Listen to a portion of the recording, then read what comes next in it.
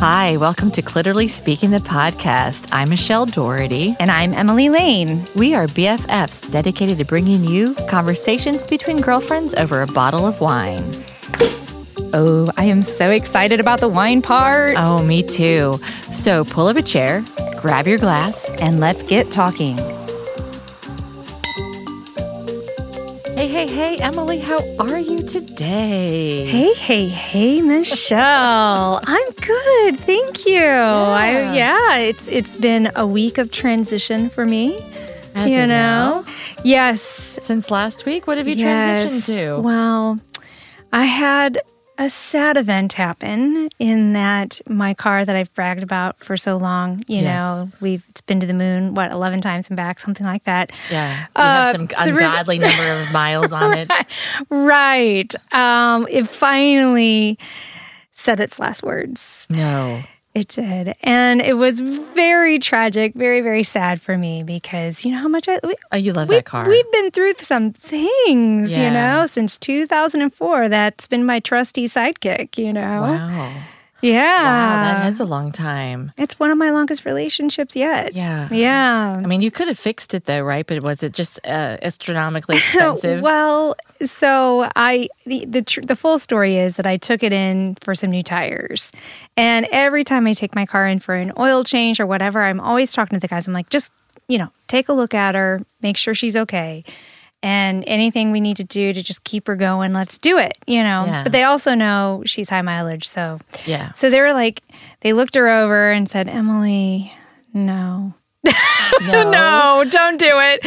Don't do the tires because, it's going to cost a lot. We've found all these problems. It's going to cost a lot. And that's just so that you can drive out of here. And they're like, you're weeks away from this whole thing. Just, you're going to lose your engine, basically, is what they said. Oh my because God. the frame was so rusted. The frame of the...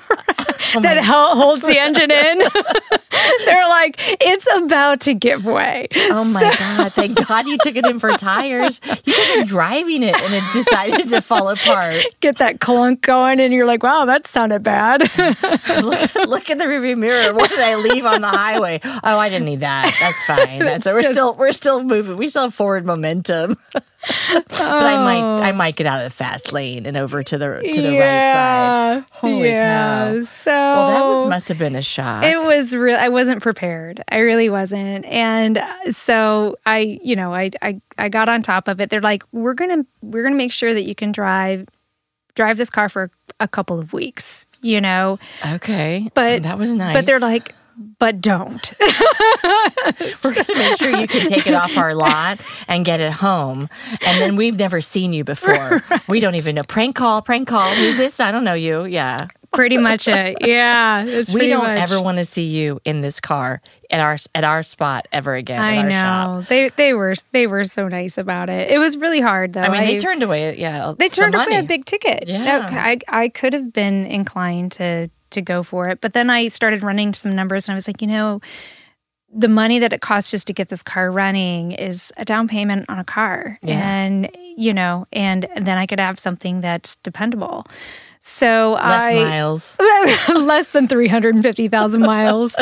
So yeah, I ended up finding a new good friend. Oh, and tell us about him or her. I haven't decided. No, right now I think it's both. So it's a they. It's a they. Yeah, it's a they.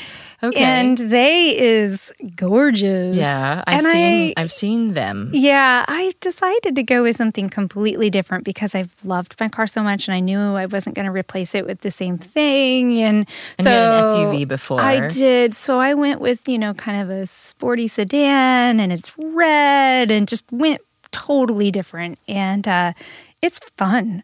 I had no idea. Now I loved my car. Yeah. But I had no idea how much it was really holding me back. Because, every time I'd get in my car, I would say a little prayer. Like, let's just get there and back. We'll make it. We're good. Just hang on, baby, And and there's a lot of stress you were putting on yourself, internalized that you didn't even realize. Totally. You know, and now I'm like, oh, I got to go see my family and friends in Peoria. I'm like, let's do some road trips. Yeah. So what did you end up getting? I ended up getting an A3 Audi. Okay. What year? Mm-hmm. It's a 2016. Oh, relatively new. It is, and it's low mileage. It's like 16,000 miles on it. You know, so, but yeah, it's very cute. It's sedan. It's just 4 doors. It's got tobacco leather interior, so it's very sporty. Yeah, it's very Emily. It is. That's what everyone says. That when they say, they're like, "Wow, that looks like you." And I'm like, yeah, it feels like me. So, and it still has new car smell. So it's like one of the best smells in the world. It is. That is a wonderful wine and smell. Iggy Pup. Those are great smells in my book. In your book, yeah. No, that's fabulous. Well, congratulations on getting the new car. I'm happy for you. Of course, I've evolved from a fancy sports car that I loved, that I had for a long time, my Mercedes. That's right. I think I was probably around the same age you are now when I got my Mercedes, or maybe a little younger. I don't know, but it's definitely that time of your life. Yeah. Where you don't mind spending the money on the repairs. Well, I have a 100,000-mile warranty on it. Well, that's nice, but still, even oil changes are more expensive. Included. Well, that's even better. We should probably at least put in our show notes where you bought your car I at. know. So we can brag on that. Yeah. I know, because that was one of my concerns. I'm like, I'm not sure Audi's a smart decision. I've gone from this car that needed nothing, but gas and oil and tires every now and then to, it's like, but you're good. I'm very good. Yeah. So I don't need oil changes with my electric car. Oh, that's true. You don't. Yeah, that's so bizarre. I feel very, very environmentally friendly when I'm driving KW. That's the nickname. That's for kilowatt. You need like a cute little hat that says KW. KW on it. Yeah. So I just have the plan if I have a lot of driving around, especially in the wintertime now with I use a lot of battery power because I need heat and radio and listen to my podcasts and, impeachment hearings, things like that on the radio. I need to use all the batteries. So my miles per charge are less because I'm using so much battery. Oh, sure. Yeah. But so I have to plans like, well, maybe, I have to go all over, St. Louis County tomorrow. I need to maybe just use the Jeep on this other day, the gas-powered car, so that I have plenty of time to charge on my level 1 charger. Yeah, I haven't gotten the level 2 charger yet, and I know. And St. Louis is getting a new. Not to make this entirely about me, we did celebrate your car, but downtown St. Louis is going to get a new electric car charging complex. Wow. Where they'll have like Caldi's coffee, some other things happening, like a convenience store for electric charging of your car. It's called Solis, SOLIS. Oh. I saw it in the St. Louis Partnerships newsletter, and it's an international company, but the U.S. headquarters, St. Louis. Wait, how is that spelled? SO, probably with a dot or something, LIS. Okay, it sounded Solis, for a second like, I get it, soul as in sun, but it's like, it could sound like soulless. So that's why I needed clarification there. So, I'm excited about that. Of course, the first location is going downtown, and because there's so many electric car drivers downtown when we really need it, South City. Yeah. But I'm excited about that. Oh, that's amazing. Well, we have a lot lined up in today's episode, but before we dive into our conversation, let's talk about this wine. Yes. Okay, we have a treat. It is, and we need to go ahead and say thank you very much, Jason Main at the Wine Merchant. Yes, this is amazing. Yes, so we have definitely gone beyond our traditional price point in this. He gifted us with this incredible wine from Napa Valley. It's a female winemaker. Her name is Jenny Wagner. And she makes these, as Jason said, these over-the-top, trashy Merlots, really decadent and delicious. This particular one's called Emolo, and it's from 2017. And it is $65. That's a lot of money, Emily. It's a little bit. It's like 4 times. It's a car payment, you know.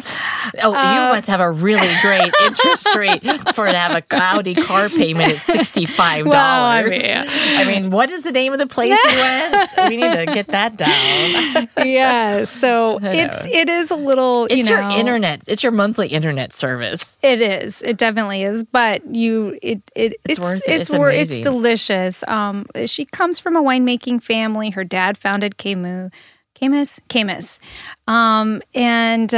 if this is not in your price point, Jason suggested picking up a Merlot by Crusher. He's like, that's going to give you a nice over-the-top, juicy experience similar to what we're having. So this one, I mean, boy, on that nose, it is, really rich, dense, dark fruits, all that blackberry, blackcurrant, that plum, that, dark cherry. On the palate, all of that comes through with the addition of some raspberry and some kind of black pepper on the back end. I'm getting something kind of like a meaty experience in the middle. I'm even getting like a little kind of black olive in there. Wow. So there's a lot going on in this wine. And the moment you opened it, the smell emanated, and the aroma, it's not a smell, but the aromatics of this wine was amazing. I know. I didn't decant it. That was before you even put it in the glasses. I know. It's great out of the gate, but imagine what a little decanting would do with this baby. I mean, it's good. Yeah, I can't wait to continue to drink this over the show because it is so good. And Emolo is spelled EMMOLO. That's right. Yeah. Emolo. Yeah, as always, we'll make sure to share. But yeah, so what are your notes on this one? Well, when you said trashy decadence, so I immediately have this picture in my mind, and this is an entire lingerie ensemble. Ooh, fantastic! It starts with correct me because I don't have all my fashion things, but like a little short robe, but it's black lace with the fur or the pretty fur that lines it, and then the sleeves that hang. Oh, kind of like a kimono style. Yeah, but not Asian, not boxy. Think Hollywood glamour. Oh yes, kind of like those peignoir, like a peignoir. Oh yeah, but a short one, not a long one. It comes to your knee, but it's black see-through lace with the black fur. And I know this fur is not the right word. Fabulous. But that's your outer. That's your robe. And then when you untie it and open it up just a tad to tease your partner, you'll see that you've got a black lace G-string with a little diamond right in the center. Or in your price point, if it's less and you're drinking Crusher, it could be a rhinestone.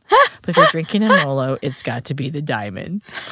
And when you're talking center, are you talking center on the back or center on the front? Center on the front. Okay. Yeah. And then you have a very pretty scoop neck, not scoop neck, but like the demi bra, where your nipples are almost showing, but not quite. Okay. So that's what's underneath that really, and it's a black lace demi bra. I love it.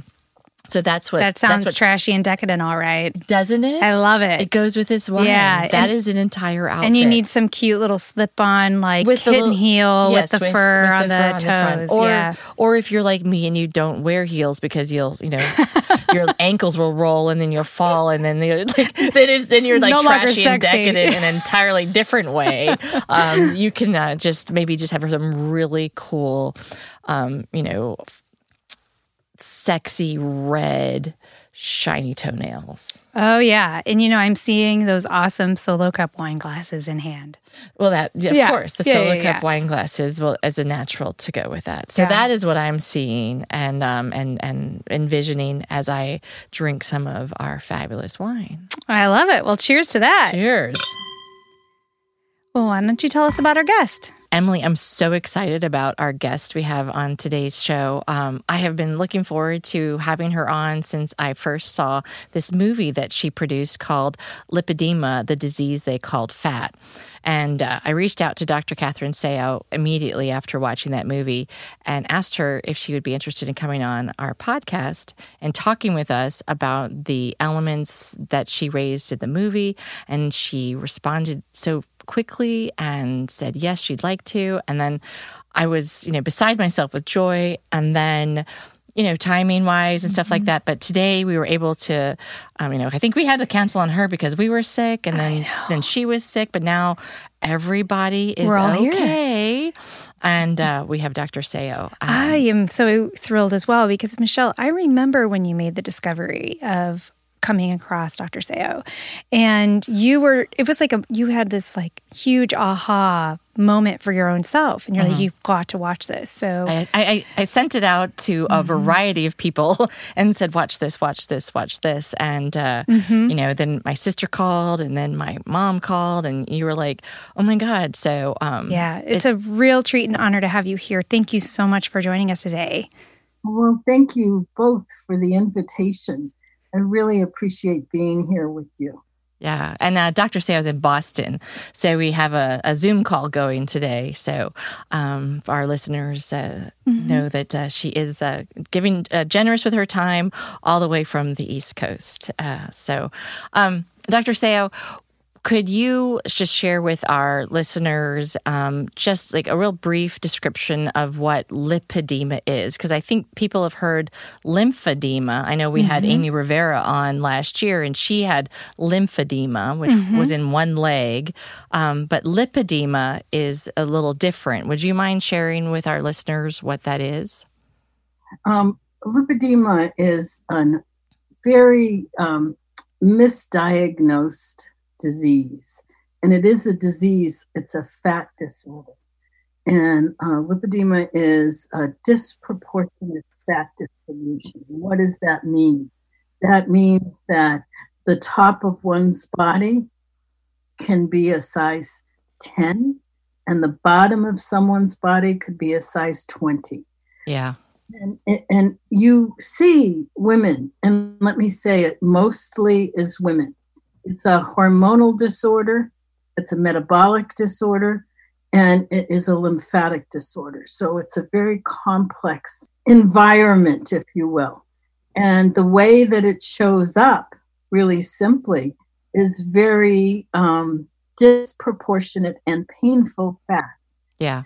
And so the fat generally is in the lower body, though we thought at one point it was maybe 30%, but we're finding it more, that it can be in the upper arms.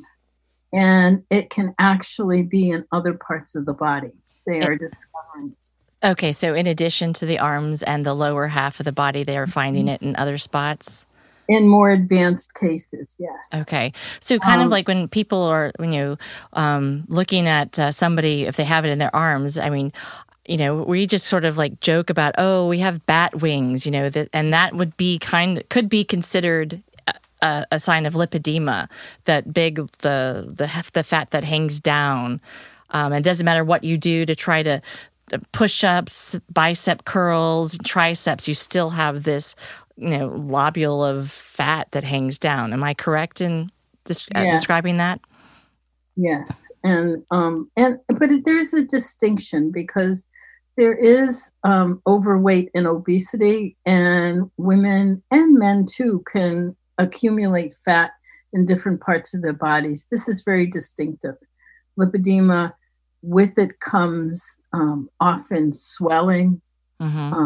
Often it can lead to a condition called lipolymphedema in its advanced stages. So you have not only lipedema, but the fluid buildup, and the combination can become quite toxic. And I know many women who have tried for years to get diagnosed and have not been able to find anyone to diagnose them, who've ended up in wheelchairs or bedridden. And so it's a very serious disorder. So Michelle, you had talked about how, no matter how hard you can work out, you can't necessarily get rid of the drooping and the extra fat. So what can be done? Yeah, so there's I think awareness is the first key for a person. I mean, I know that I have struggled, and I'll say struggled with weight my whole life, because I was told, even as a kid, I had thunder thighs, or I had this, and I wasn't heavy, and it didn't matter how much, dance I did, or walking or marching or running track. I mean, I was healthy and fit, but I always had larger thighs. Every time I've lost weight, I still ended up with called saddlebags. I would always lose weight up top and be very petite up top, and then just that wouldn't come off the hips and the thighs and the legs as much. And I just thought, well, I need to eat less. I need to be under 800 calories. I need to be on 500 calories. Let's face it, that's what society and culture tells us, and it's what many doctors say. Eat less and move more. I've trained for half marathons.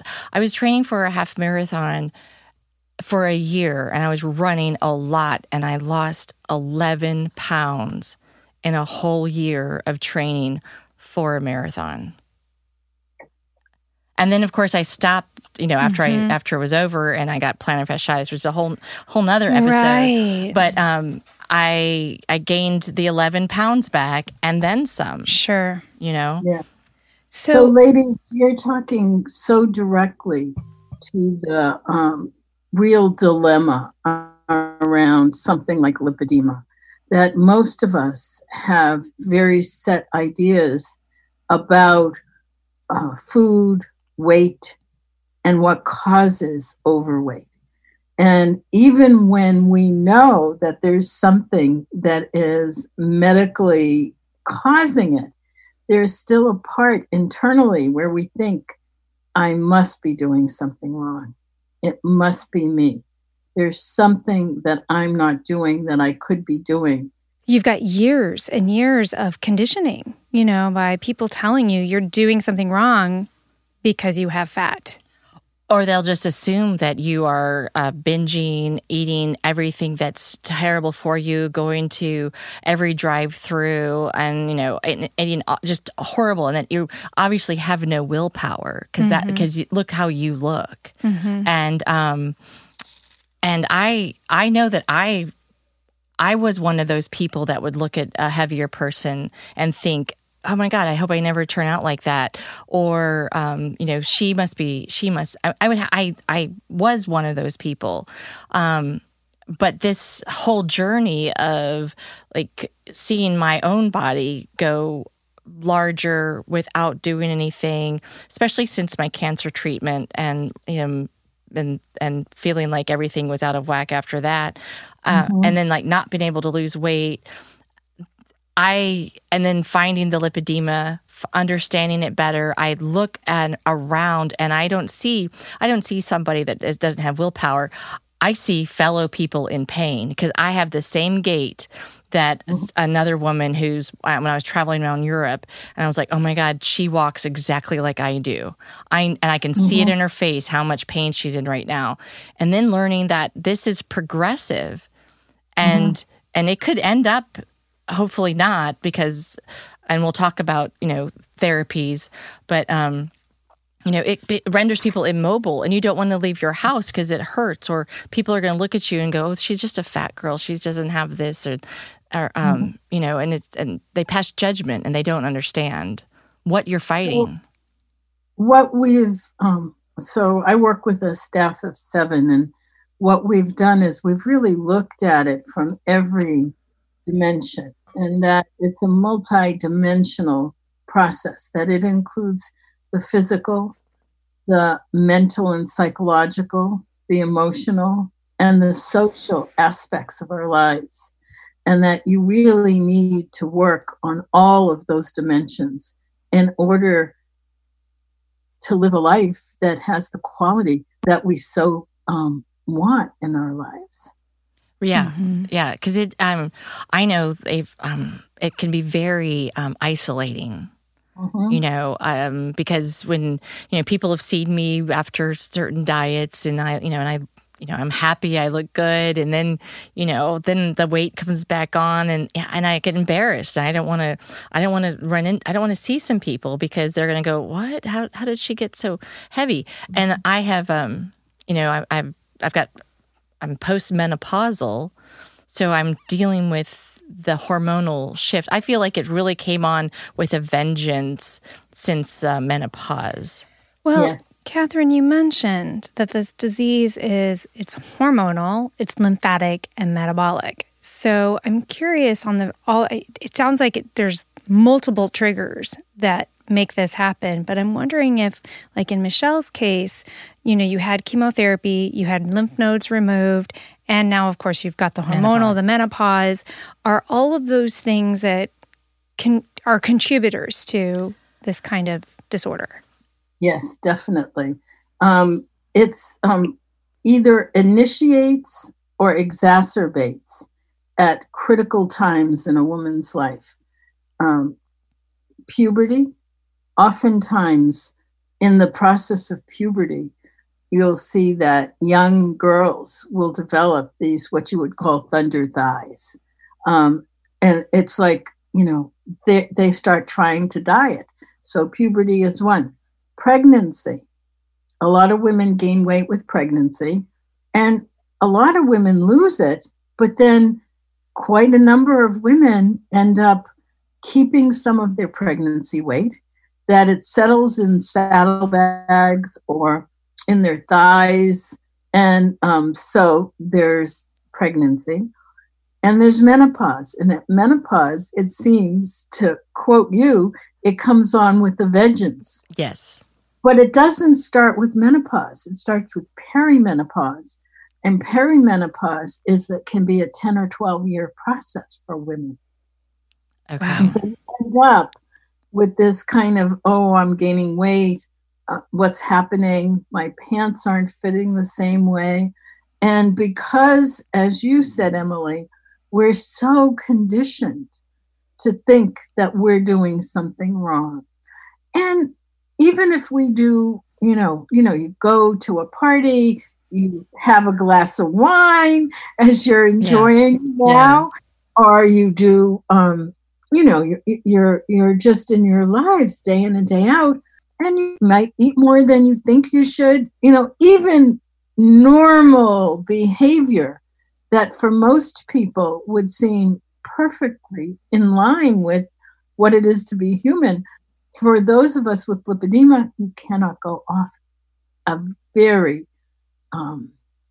if you will, structured way of eating in order to maintain a healthy weight and a way of living. Well, and I can speak to that personally. I know that I can eat the same thing as Emily or other friends, and that my plate is not 3 times as big as somebody else's. It might even be smaller, and it'll affect my weight on the scale immediately and like long lasting. And that can be very frustrating if you don't understand what's going on in your body. So as much as it sucks to have lipedema, I'm glad to know that's what it is. So I don't have to beat myself up anymore. It still sucks to carry this extra weight that I'm carrying and now have to figure out a better way to shed it than my other prior tried and attempts at losing weight. And those were usually very extreme.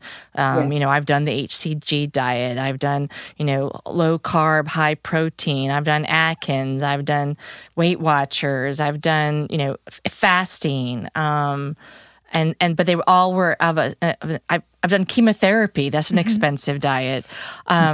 And those are extremes, so because you are told, if you're not just eating celery at your size, you obviously are are doing this to yourself. So what's happening in the body that's making it, store or create more fat?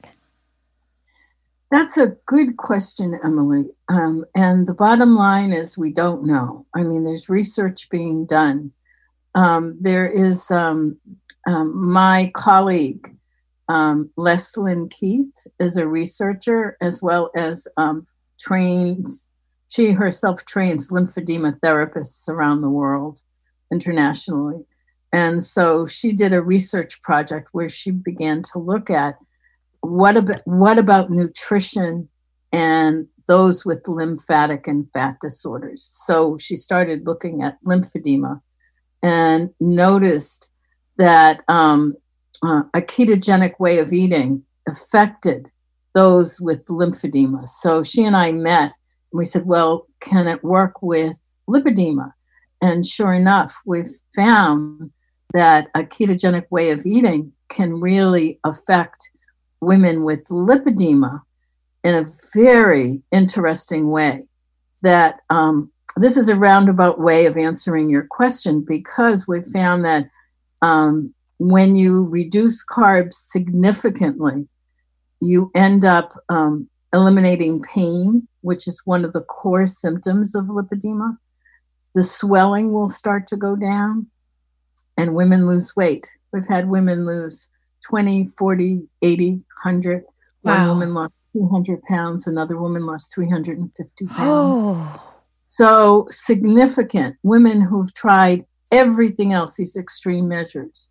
So understanding that there seems to be a process around inflammation.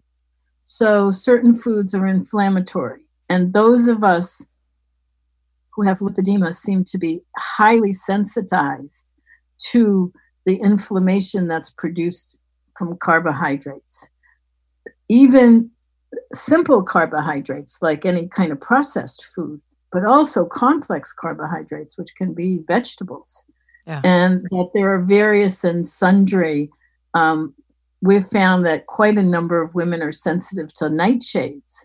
Nightshade vegetables are tomatoes, peppers, eggplant, potatoes. So one whole genre of vegetables can set someone off in a pain and with their pain. And it's interesting because we've worked with a number of groups of women, and I had dinner with one of the women that we had worked with from California, came to Boston, and we had dinner, and she told me a story of going out with her daughter, and she'd been on the kind of regime that we suggested, and we help women develop their own very personalized protocols. And so she went out and she said, she's great over a year. She said, oh, it's not going to bother me. So they went to a Mexican restaurant and she had some carbs and stuff. And she said the next day she was in so much pain. She could not believe that it came back so quickly. And a number of women have talked to this. So there seems to be a direct correlation. We want to do more research on it. But at this point, we've been working with enough women that we have so many anecdotal evidence around it. The other thing that I want to contribute to this is that it's an interesting theory by Dr. Paula Stewart, who is a doctor who's done a lot of work around lymphedema. And she talks about lipedema as being the mother of the species. Oh. Because what essentially is happening, because we know it's hormonal dysfunction or hormonal change tends to exacerbate it, is that what women are doing in a very primitive way is storing excess fat in order to have it, in order to, feed. Yeah. I used to joke that I could, my body was ready for a famine. But we just don't have famines anymore. Right. And so there's that whole theory. And what Dr. Stewart did, interesting you mentioned HCG, because HCG simulates a pregnancy state. And so she found that in some cases, she was able to help women lose weight. The problem is that you can't maintain a pregnancy state for the rest of your life. No, right. Yeah. And I lost weight on HCG. I did, and I was happy. It was like the first time I had lost weight and a significant amount of weight in a short period of time. But like I've learned is like, yes, I lost fat, but I did not lose any of the lipedema fat. Yes. And then you don't know. I also learned that you don't know as you regain fat if it's going to stay a regular fat or if it'll switch to lipedema fat. So you might end up with more lippy fat than regular fat. Yeah. And the other issue around that is if you can imagine that the fat tissue embedded in the fat tissue, as the fat tissue grows, are your veins and your lymphatic vessels. And so what ultimately happens, there's a couple of things. One is scar tissue builds up, and that's what it's called, fibrotic tissue. And as scar tissue blocks the flow of the lymphatic system and the veins. There's a lot of women end up with venous insufficiency. So, I know personally women who've had venous vein ablation thinking that would solve the problem. And of course it didn't. And then the other really complication that you deal with as it progresses is the development of lymphedema. And then you have lipedema with secondary lymphedema, and it gets to the place where women become immobile. So I want to kind of backtrack a hair, and I know that we've had an episode where we talked about lymphedema, and if we're talking about lipedema today, what are some core differences? I'm guessing that lymphedema. It's lymph. Sorry, yeah. I'm getting it all confused. Lymphedema. Don't worry, everybody does. Yeah, is that primarily a disorder of the lymphatic system, whereas lipedema incorporates those three systems that you talked about earlier, the metabolic, the hormones, or is it more complex than that, the differences? Yeah, let me give you a simple version of this, which is the lymphatic system is the fluid that takes away anything that hasn't been already metabolized or incorporated into your body or as waste product. It's basically a form of waste product. Mm-hmm. So what's in the lymphatic fluid are usually proteins. And those proteins get moved as you move. Unlike the venous system has a pump. That pump is our heart. Our heart is always pumping blood through our system. The lymphatic system does not have a pump. It relies on your breathing, movement, you're actually walking, exercise, anything that you do moves the lymphatic fluid normally. Now, imagine that lymphatic fluid being dammed at some place, that like some kind of an obstacle or a compromise. And what happens is that lymphatic fluid builds up. And that lymphatic fluid builds up in what's called the interstitium, which is the area below the skin and where the muscles are. And get this, it's where you see usually in one limb this buildup that just looks like swelling. But of course, there's a lot going on. And so lymphedema is a chronic, basically incurable disorder. Once you get it, you have it forever. And what you can do is learn to manage it, which is not particularly fun. And in fact, where it's become much more known is in the cancer community, because many cancer survivors who've had any kind of lymph nodes removed can end up with lymphedema. Not everyone, but a fair percentage. Yeah. I had can see that. 16 removed from Oh, my my. abdomen. That, around the colon, 16 lymph nodes. So in my mind, I think I see like the lymphatic fluid is trying to move around like it does. And then, oh, wait, it's not there anymore. Nowhere to go. Where am I supposed to go? Yeah. Because I don't know if the surgeons reroute the lymph system. When they take out something, I don't think they connect it. Oh, we'll just send it this way. They call it harvesting. They just harvest those lymph nodes from you.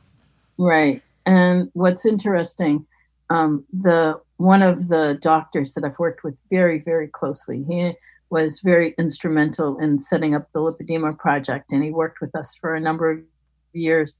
His expertise is cancer, and he's a plastic surgeon, and he does breast cancer reconstruction. His name is Dr. Mark Smith at the Friedman Center at Northwell Health.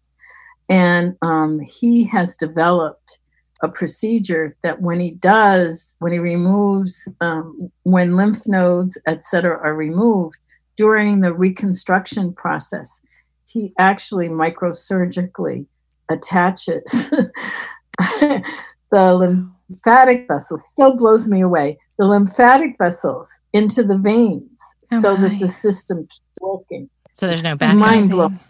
Wow. Yeah. So it's mind blowing because you would think, why didn't they think of that earlier? Right. It's a preventative system. It's a preventative measure. And the thing is, if you're thinking about it, they're vessels the size of your hair, like a hair. Wow. That work is so fine and precise. So fine. It's unbelievable. Amazing. And so, so when you're looking at lymphedema, you're looking at primarily a dysfunction of the lymphatic system. When you're looking at lipedema, you're actually looking at a dysfunction of the fat tissue. Okay. The lymphatic system isn't necessarily initially involved. It is the fat tissue itself that proliferates. Oh my goodness. And for some reason, with the hormonal disturbance, like, and I use this very judiciously, but a normal sized person, whatever that is, we don't even hardly know, but a normal sized person, maybe like for our purposes, would have 100 fat cells. I mean, of course, it's many, many more, but just for us to simplify, someone with lipedema would have maybe 300 or 400 fat cells. So it's not that fat cells are growing more, it's that there are more and those fat cells continue to grow. So there's this storage, there's much complication around the actual metabolic process and what's going on with our insulin levels and what's going on, how fat is stored. So when you look at all of this, you can see why you'd walk into a doctor's office and they'll just say, oh, you're eating too much. Mm-hmm. Yeah. It's a simple way of dealing with a very, very complex disorder. There's a little bit of fat bias in our society and fat shaming. Mm-hmm. One of the things that I know, growing more up. Than a little, way more than a little bit. I was, growing up, again, not knowing that it was lipedema, I would always thought I had cellulite. Oh, you've got cellulite. Mm-hmm. But really, cellulite is often, or lipedema is often mischaracterized as cellulite.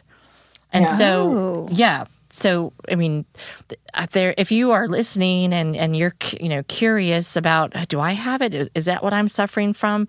I mean, there's more resources today than there were 5-6 years ago when you started your project, and there's more doctors and thankfully that are focusing on it. I mean, too often doctors will be like, well, why should I care? She's just a fat girl. Why should I care? She did this to herself. What you just said is so critical, because in the whole healthcare, as well as in our culture, there is an element of a belief in controllability, is what they call it in the literature, which means that you can control your weight. which is a misnomer because what they've discovered is, in fact, we can't control our weight. There was a study out of the NIH, I believe, or CDC, I can't remember which, but where they took the Biggest Loser contestants who had lost so much weight, and they found that it took lower and lower caloric intake in order to maintain the weight loss because the metabolic system had been so impacted by the 6 months of what they had done. And so this whole notion about how dieting actually is detrimental ultimately to all of us. Well, I also have to think that there's a certain amount of caloric intake that just our brain needs. Where do you draw that line? How much can you really take out? Well, I know that what led me to like discovering the lipedema ultimately, and I don't call it my weight. I call it my current relationship with gravity. And it changes every day. But I had done some extreme dieting, HCG, high protein, low carb, low fat, and I had existed on 800 calories. And I just knew that wasn't, I couldn't live like that anymore. And I felt like there's just something, I said, there's something off. There's something off in my system. And I refuse to be afraid of every single morsel that I put in my mouth because I have been. I'm afraid that if I have this piece of cheese or this glass of wine, heaven forbid I have a piece of cake, that I would feel the effects, the number on the scale would go up 3-4 pounds, and then take a month to lose those 3-4 pounds, all the while beating myself up because I had that one piece of cake.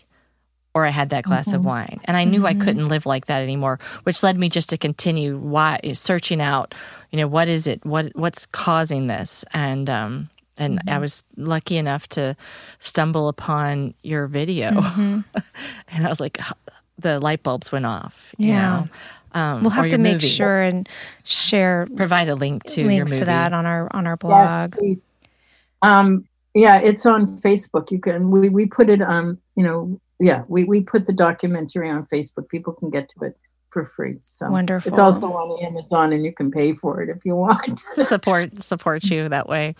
But I want to circle back if I can, because the thing about lymphedema and lipedema is I often talk about them as cousins, because at some point they cross paths, and what happens is lipedema in its advanced stages can develop lymphedema, and lymphedema in its advanced stages can develop excessive fat tissue. Oh, it's not per se lipedema, but let me explain what happens. It's a very odd dynamic. It's called adipogenesis, is the technical word for it. What it is simply this. The proteins in the lymphatic fluid are still, nutrition excess that's being washed away. Like when we, like when we pee or when we poop, we're getting rid of excess toxic waste product of some kind. Well, if you think of the lymphatic system similar to that, well, here's the thing. The lymphatic system and the adipose system are very closely proximity-wise together. So the fat tissue at some point says, all these proteins, and starts to absorb the proteins and to grow. So fat tissue can grow from the lymphatic fluid that's not getting processed out of the system. This is like, when people say I'm not eating and I'm getting bigger. Yeah.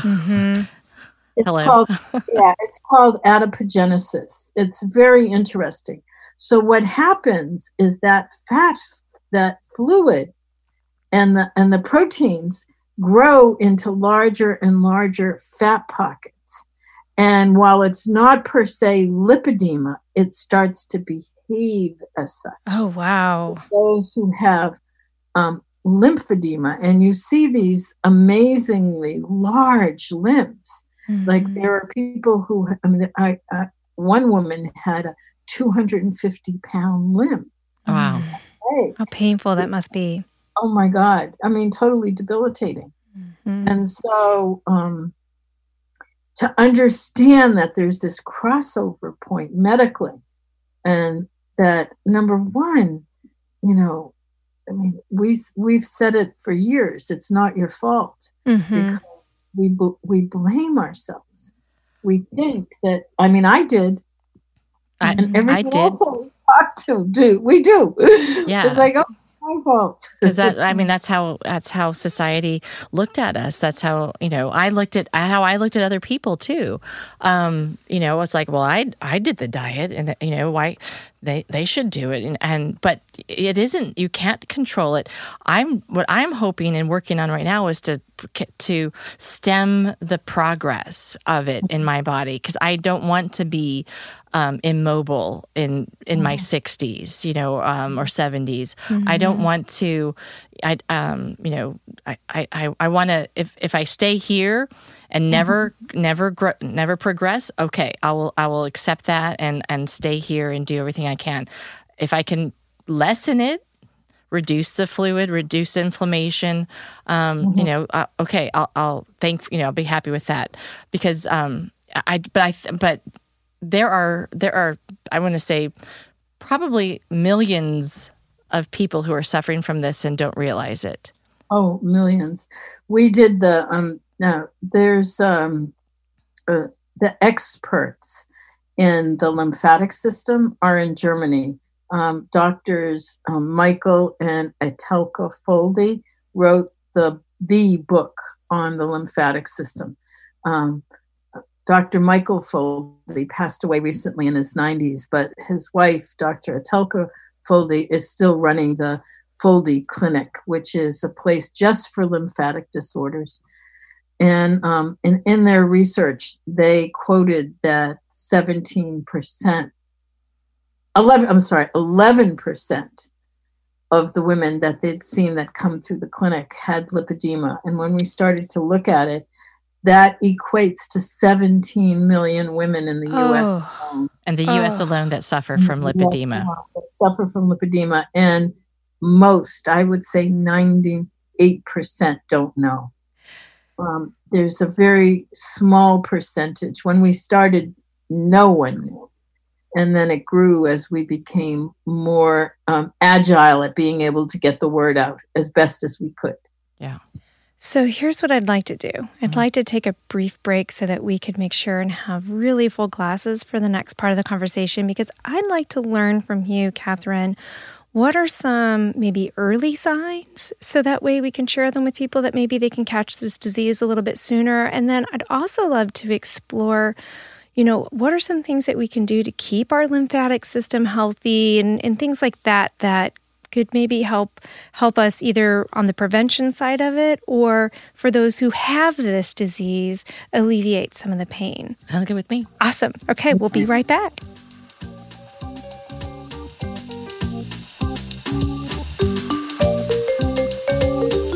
Michelle, I'm so excited. We have a new sponsor. I know, Emily.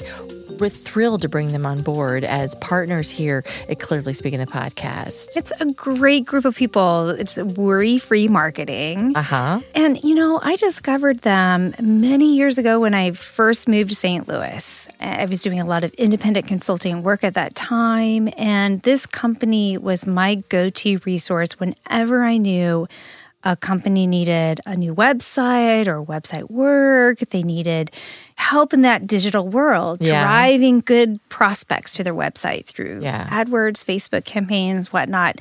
They just did a great job. And I love those guys. So they're a sponsor for us, and they're like our social media Uber partners, fans. Right? Exactly. I mean, this is like a really great resource for us.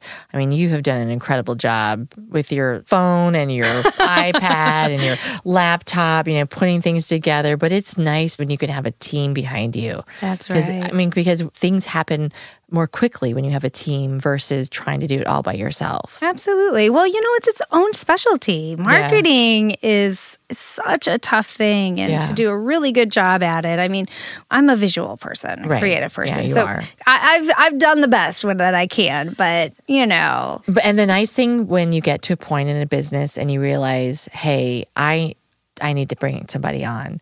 If you reach out to a company like Worry Free Marketing, and then you bring them on board, you are not going to be disappointed at all with the resources, with the research, with the analysis that they give you, with the strategy, and we are so blessed to have them on board here at Clearly Speaking the podcast. I'm very excited about this relationship. I know. Isn't it wonderful? It's great. So they can reach Worry Free at worryfreemarketing.com. And you can always click on the link from our website too. That's absolutely right. All right. So thank you, Worry Free. You've definitely helped us be worry free. And we're back. Thank you for letting us take that brief little pause. Yeah. We now have full glasses and ready to dive back in. This is a delightful red wine. I know, I'm so it's glad so we're good. drinking it today. It's helping. What a delight! It's helping the conversation. It soothe me a little bit in the conversation and the realizations. But before we took a break, Emily wanted to know what are some early signs. Probably one of the earliest signs is your relatives. Lipedema is genetic. Okay. It's often passed along from your mother, aunts, other females in your family system. But your male father, grandfather can be carriers. So if it's in the family system, they can carry it generationally. So oftentimes it's inherited. And you'll find mother, daughter, mother, grandmother, sisters. I have a number of images of 3 generations of women who have it. So that's one of the signs that you can look for. I can think of right now growing up how I would, my mom's mom, because my mother and I don't share the same body shape. She might have lipedema. It doesn't present like mine does. But I have almost a similar shape as my grandmother did at this age, and as she aged and prior to her death, she had gotten thinner, but she still had some hips and the shape there, and so yeah, I can see where it would be it could be passed on that way. And I just thought, oh, grandma's just huggable. That was my reaction to her when I was younger. Now I would probably hit my kids if they said something like, "Oh, Mom, you're just squishy and lovable." I'd be like, "Stop!" I don't want to be called squishy and lovable, especially because I'm not. In my mind, I'm not doing anything to create the system that what I'm living under, right? I'm not controlling that. I'm not aggravating the situation. I'm really just trying to learn and then share the story. I find myself at the Y or walking around, especially, travel, and I see a woman who, walking like me, or she might be a further along in the progression of the disease than me. And I just want to stop and say, do you know about it? And I feel like, they could think I'm crazy. Or you see somebody with a woman with very petite shoulders and a thin face, and then carrying, 200 pounds on her lower half, and you're like, I want to say something. So this is my way of saying something, through the podcast, and hopefully, we're touching listeners who also suffer. I mean, you say 17 million women in the United States are suffering from lipedema, undiagnosed. 98% of that, so 2% of us are diagnosed and spreading the word. Yeah, if that. It's the numbers, they're growing, more and more people are hearing about it.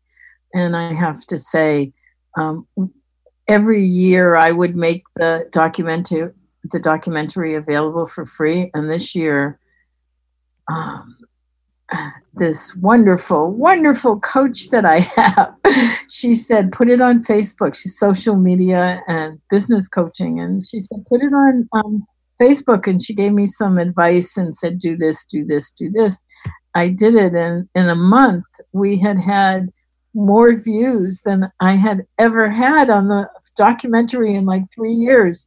And so we kept it up, and we're over 300,000 views. Oh my gosh. That's amazing. It's telling, isn't it? It's very telling. And then they tell me, again, I'm learning this as I go along, that we've had over 1,000 shares, and they say that's even better than the views, because if people are sharing, that means it's reaching other people. It's relevant. So yeah, you have a person a woman in your the documentary who had gone to Germany and was talking to the doctors, and she was going to have some surgery with them, I believe. And she talked about having like this shelf on her bottom, like how the butt sticks out. And I literally had tears in my eyes, because I have had that my whole life. And I was at the City Museum with my children. So William, my youngest, so he was probably around 2 years old. And the City Museum is this place in St. Louis. It's a fabulous recycled materials, like an indoor playground. It's amazing. For kids and adults. It's like no place like it in the world. And they have a 3-story slide, from one, not 3-story, 3 floors. It might be 3 stories slide. Because of that hump on my butt, I got stopped because I couldn't flatten out to go down the slide. I was humiliated, and I couldn't sit up because it had protection, right? So I couldn't sit up to get the butt fat figured out, and I basically had to scoot myself down the slide from the middle point on. Oh my gosh. Absolutely humiliating. And I, what can you do? Everyone's waiting to come down the slide. So I don't go down slides now. But and now I know why I have that shelf on my butt, because it's part of the disorder. It's part of the disfigurement of this disorder. Yes. And that's the thing that is so fundamental to dealing with lipedema, is that it's disfiguring. And it is the thing that most women end up feeling shame about. That there's something wrong with them. And we could expand the conversation to how the media influences our way of looking at women. And that's a much, much bigger conversation. But the thing is that those of us with these disorders, what we are always doing with our work is encouraging self-advocacy. Self-advocacy, self-awareness, and self-compassion, because we live in a culture that judges us and judges us as less than based on a disease that we didn't cause. Yeah. Right. So are there, let's say, you're somebody who feels like, you're a good candidate for this. Are there things that can be done early on that can slow the progression of the disease, or even kind of help, diminish the long-term effects? Yes. I'm so glad you asked that question, Emily, because it's the work that we are trying to accomplish. Wherever you are in the process, you can help yourself. But catching it early, there is nutrition that can help. There is movement that can help.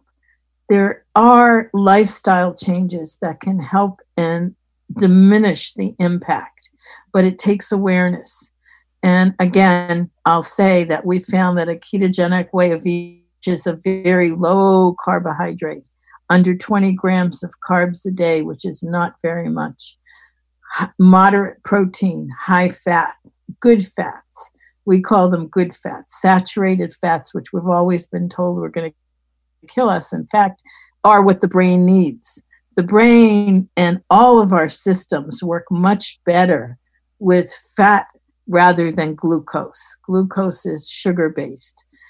Fat actually burns and it gives us more energy. It gives the brain way more energy.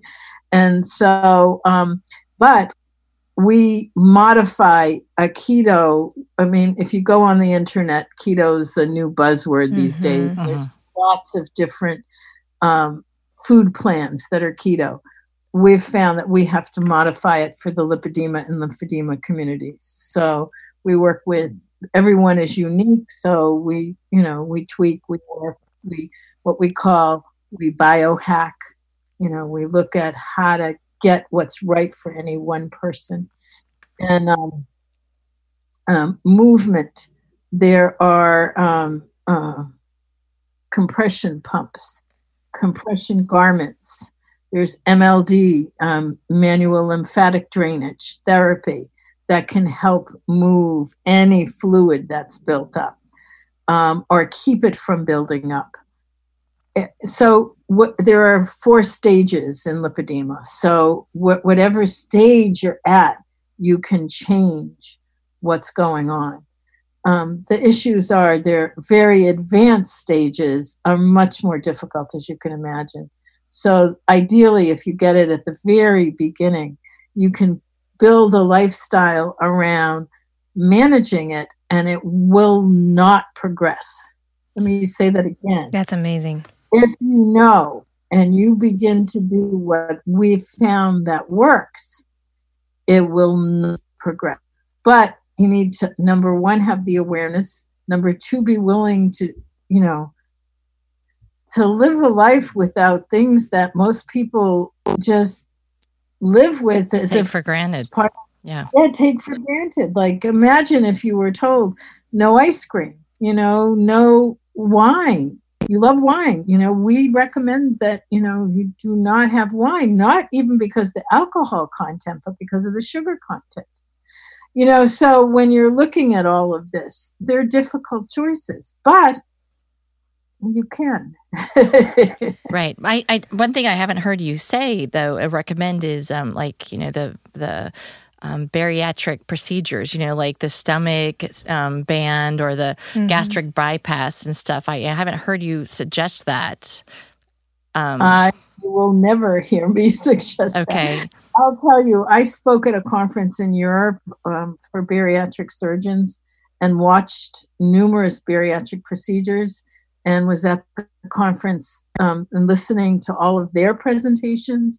My presentation was on lipedema and the impact of lipedema. But one of the biggest issues that they deal with is the recidivism rate, that within 5 years, a major portion, and I don't have the figures, I can't tell you, of weight regain, even with bariatric surgery. And so, and of course, there are different procedures. There's the sleeve and there's the bypass, and, it goes on and on and on. And one of the things that I've found working with the lipedema community is that there are those who have had bariatric surgeries. It's been successful for some. For many, they'll lose weight proportionately.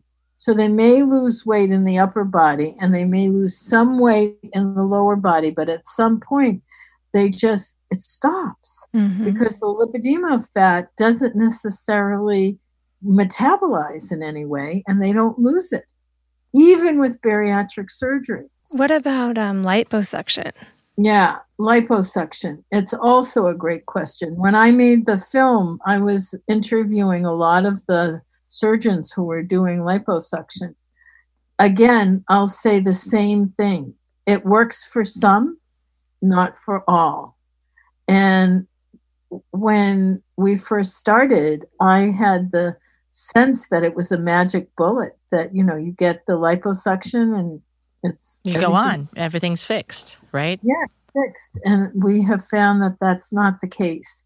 And so I want to just say, I have seen absolutely stunning results. I have seen women who have really transformed, and they are so happy with their results. I have also personally, I know one woman who had to have her leg amputated. I know. Why? Because of the buildup of? No, because she had what's called compartment syndrome, which means that after the surgery, her leg, the swelling compartmentalized, and they had to amputate.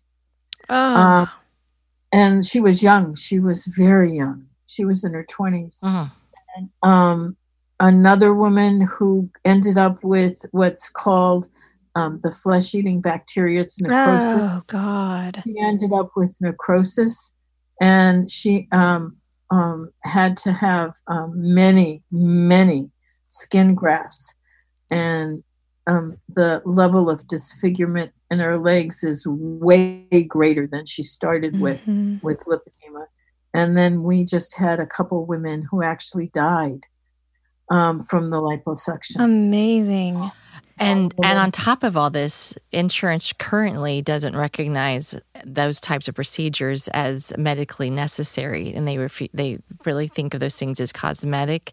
Because as a woman of ample size, obviously it's just my vanity that would want to have a procedure like that. It wouldn't necessarily, because I don't want to live in pain. I don't want to have every single step I take have pain radiate throughout my body. I would like to lay down at night and roll over and not have pain in my lower extremities, even no relief from it.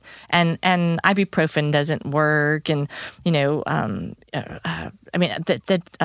or naproxen or any of those, anti-inflammatory drugs. They don't even take like a millimeter of the pain away. But that's, I think, also goes back to, the fat bias and the society and the lack of knowledge in this, the right? unawareness that lipedema is a disease. And so that may be, that's the case now, but in 5 years, the work you're doing, the other researchers out there who are focused in on finding an answer, in 5 years, we may have the total protocol to intercede at puberty, right? Identify girls at puberty. Okay, this is what's going on with her body. I, as a parent, am aware of this disease, and I can help make changes right now for her. Or, my grandma looked like that. I might look like that. And I could make changes. So, I'm excited. I feel liberated in the knowledge, Are there tests that can be done to confirm that that you do have this disease? If you go to Dr. Seo's website, you guys have a really good questionnaire that will kind of let you self-diagnose in a sense. That's a great question. There is some research being done at Vanderbilt University with a team there looking at sodium content, but no test has been developed from it that I know of.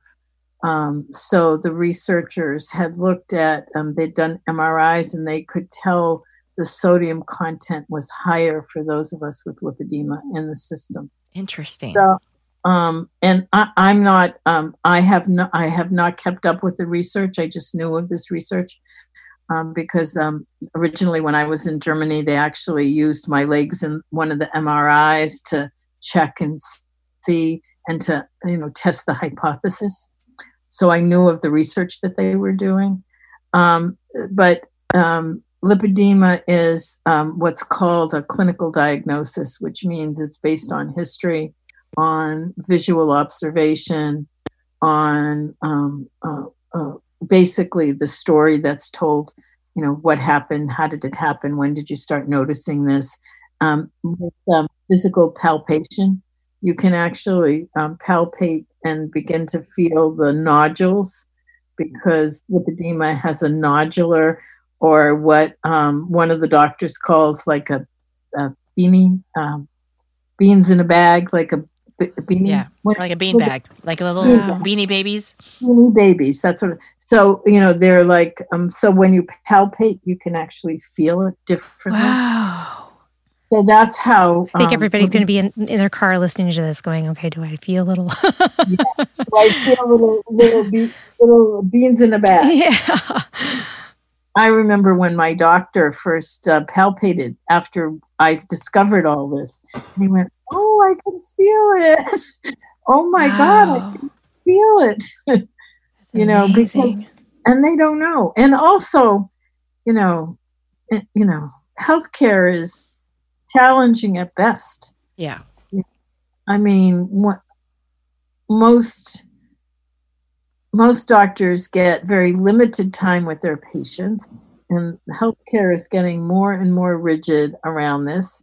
So when you have 15 to 20 minutes with a patient, and a patient has a very complex disorder that you don't learn about in medical school, and they look overweight, and your assumption is just going to automatically go to controllability. There's something they're doing, and it's your age. You need to be more careful with what you're eating, and it's just menopause. This is what happens to everybody at menopause.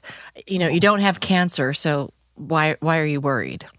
Those types of things. I mean, I have a friend who was at the had gone to the emergency room. She thought she was like near death, and she was admitted. They couldn't figure out what was going on. Finally had a doctor come by her room, and the doctor was a very trim doctor from India, I believe. And my friend is not trim like that doctor. And the doctor looked at her and said, "Look at you and look at me. That's your problem." Oh, my God.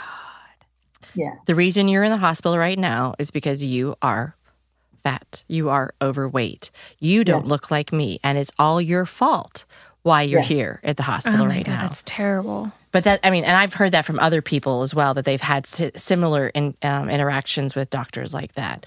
And it's, they just... I'm curious. I mean, it seems that this is another one of those diseases more women are prone to it than men. We've had conversations, around other diseases such as migraines and the same kind of thing. It affects more women than men. And I'm wondering if that has been part of why it hasn't been taken seriously. Because it's a woman's disease. Right. Probably. I think you probably hit something right there. But we're so grateful. I'm so grateful to the work you've done and the documentary that you put out, because the light bulbs went up. I know for me personally, we are lucky in St. Louis that we do have a lipedema specialist, actually in O'Fallon, Missouri, which is right outside of St. Louis, Dr. Wright at the Laser Lipo and Vein Center. And so, and he has people travel to him from all over the world to come in. So I feel real fortunate that I found him and, can get my compression and pump systems and things like that. So that I can, stop the progression, hopefully, at least, stay here and then hopefully get better. I would like to be the first person that reverses it. And then I'll tell everybody how I did, right? How I did it. It's lots of red wine. That's it. That's an entire diet of red wine. And cheese. Well, no, I can't have cheese now. Yeah, they did have some research that red wine was good for the heart. I thought that was great research. Yeah. Now I dated all my Italian relatives. Yeah, so I mean we're lucky, and your website address or name is Lipedema Simplified. Lipedema-simplified.org. That's right. And or lipedemaproject.org. Yes. And we will share all of that on our blog as well. And the show notes here will have links to that in the show notes. But do you have any other questions? No, okay. I feel bad taking you away, Catherine, from being cozy. I know you haven't been quite feeling 100%. So I want to make sure that you get back to the rest so that you can continue that great research you're doing. Yeah. Thank you so much for joining us today. It really has been just eye-opening conversation. A delight. Thank you so much. Thank you so much for having me. Our pleasure. Thank you, Catherine. All right. Ciao. Bye. Bye.